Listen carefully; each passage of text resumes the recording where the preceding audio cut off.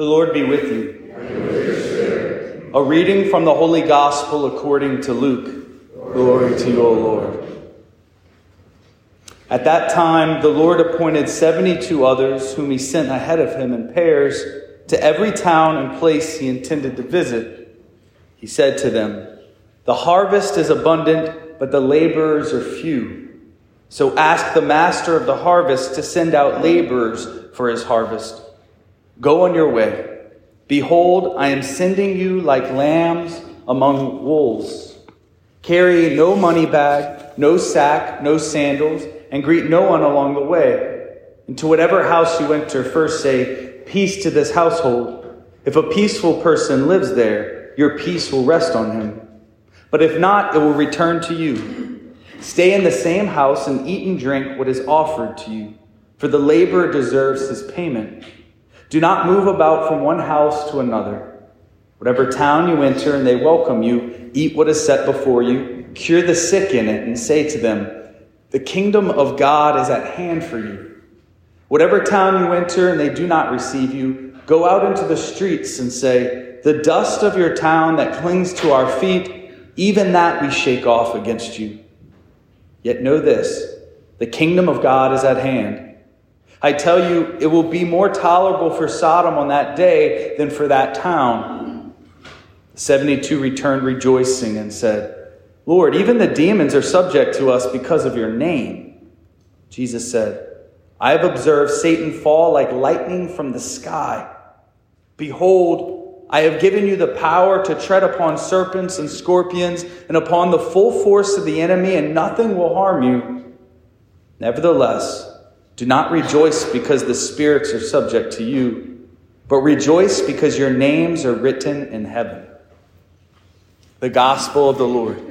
Praise to you, Lord Jesus Christ.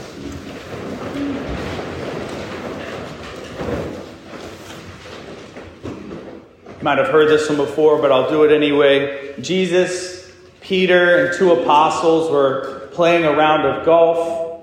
Got to a par 3 with a 190-yard carry over water, and Jesus pulls out his 8-iron. Peter says, "Rabbi, you think that's enough club?" Jesus retorted, "I saw Tiger do this the other day, 190 yards, 8-iron. Give me the ball. If he can do it, I can." So he teed it up, took a whack, flew through the air and right into the water. Plunk. Peter looked at the others, eyebrows raised, and said, "I told you so, but you can read my mind." "Another ball," Jesus says. "Okay, but I think you should take your 7-iron. Get behind me, Satan," he says to Peter. And he took another whack, it flew, landed in the same place, and he immediately walked out on the water, grabbed the 2 balls, and tossed them on the green, and some caddies were walking by, marveled at the sight, and asked Peter, "Who does that guy think he is? Jesus?"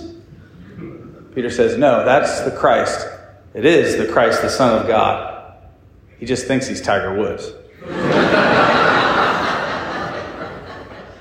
Jesus asked the apostles at some point, "Who do people say that I am?" And Peter is the one who said, "You are the Christ, the Son of the living God." Peter knew through the gift of the Holy Spirit. And so we know through the apostles who Jesus is.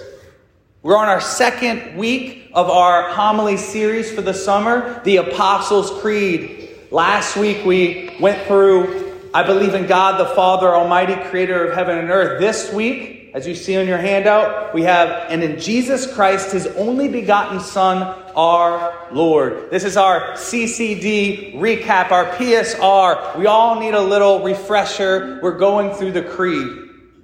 First, God has revealed himself as a trinity of persons. One God, one substance, but 3 persons. It's confusing. I was talking to someone last night and I said, "Why? That's so confusing." And I said, "You know what? If I was making up a religion, I wouldn't do that." Which proves that it's not made up, right? Like, if I'm going to make up a religion, I wouldn't choose something so drastically confusing. One God, 3 persons. But God has revealed himself that way.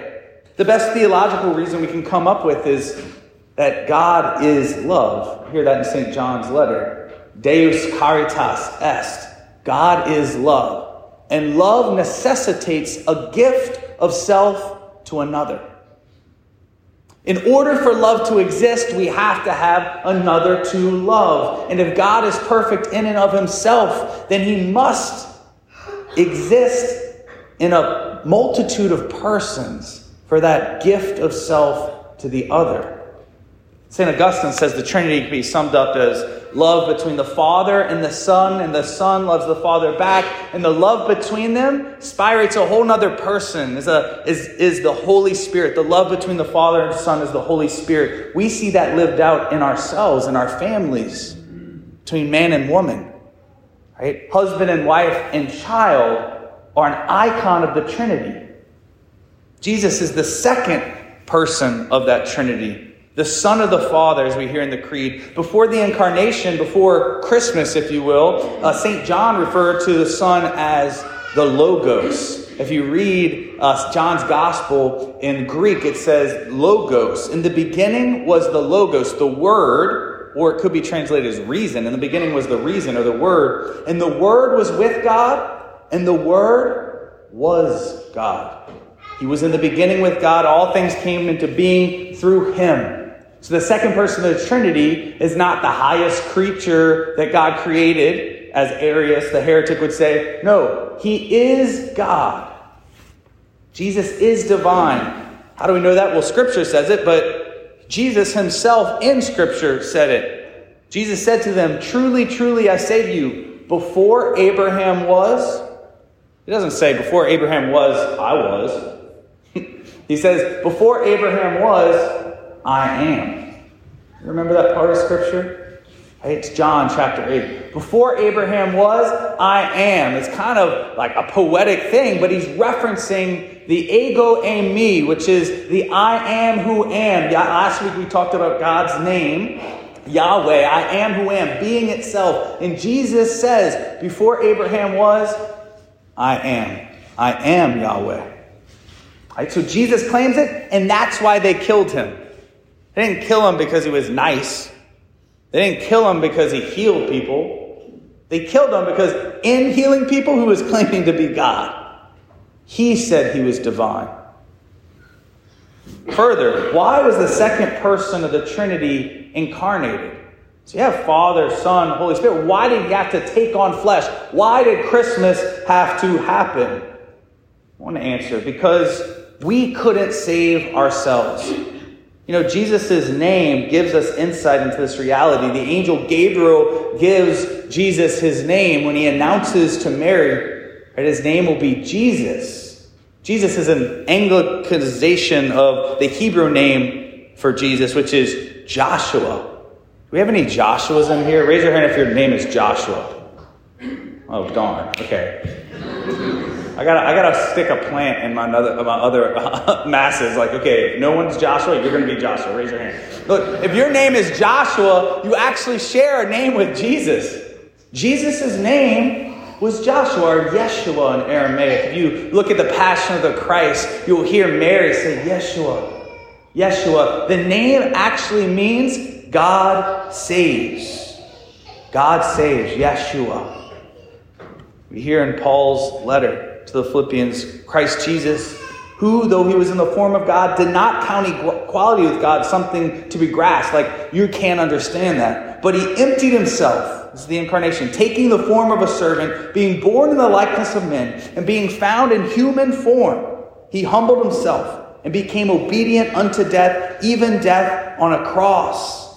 That at the name of Jesus, every knee should bow in heaven and earth and under the earth, and every tongue confess that Jesus Christ is Lord.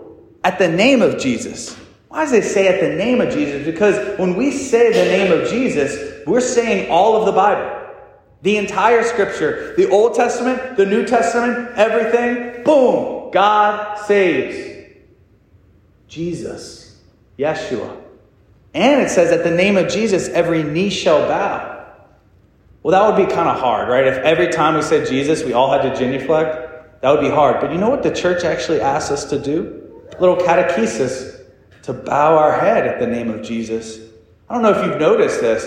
You should pay attention and see things that I do or that people do around you. And during the creed, during the Eucharistic prayer, anytime in the scriptures, if I say the name Jesus, our head bows. How cool would it be if someone, and they actually prescribe this for you, the Missal prescribes that the faithful, just like we hit our chest at the mea culpa, mea maxima culpa, just like we bow our heads at the incarnation in the creed. So every time the name of Jesus is said, we should bow our head. That's a practice we need to reclaim. And then finally, that last part, when I was little, I thought I knew Mary's last name. You know Mary's last name? I thought I knew Mary's last name. I thought it was Mary Christ. Joseph Christ, Mary Christ, and Jesus Christ. I thought Christ was Mary's last name. Joseph. No, Christ is not Jesus' last name. Christ is his mission. Christos in Greek. In Hebrew, Meshiach. What is it in English? Messiah. Messiah means the anointed one. The one who is coming to save us. And so when Peter says you are the Christ, the Son of the living God, he is saying you are the Messiah. You are the one. You're the one who's coming to save us. So God saves. He is saving us. That's Jesus' name. And why? Another answer why he had to be incarnated.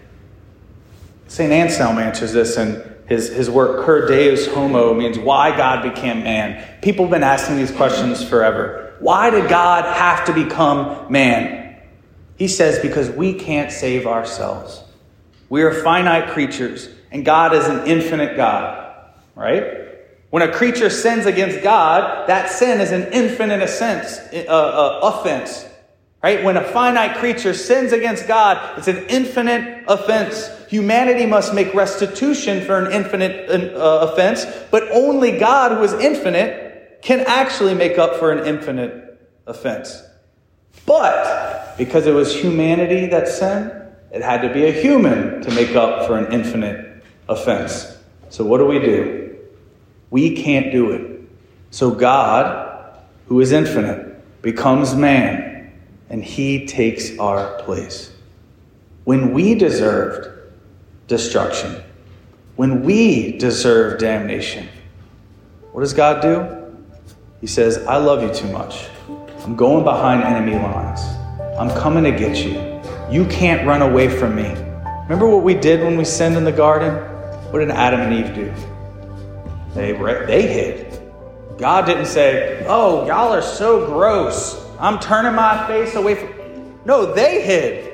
They ran away. They put the loincloths on. They put the fig leaves on. They tried to hide. And God was going through the garden saying, where are you? I'm coming to get you. That is the incarnation.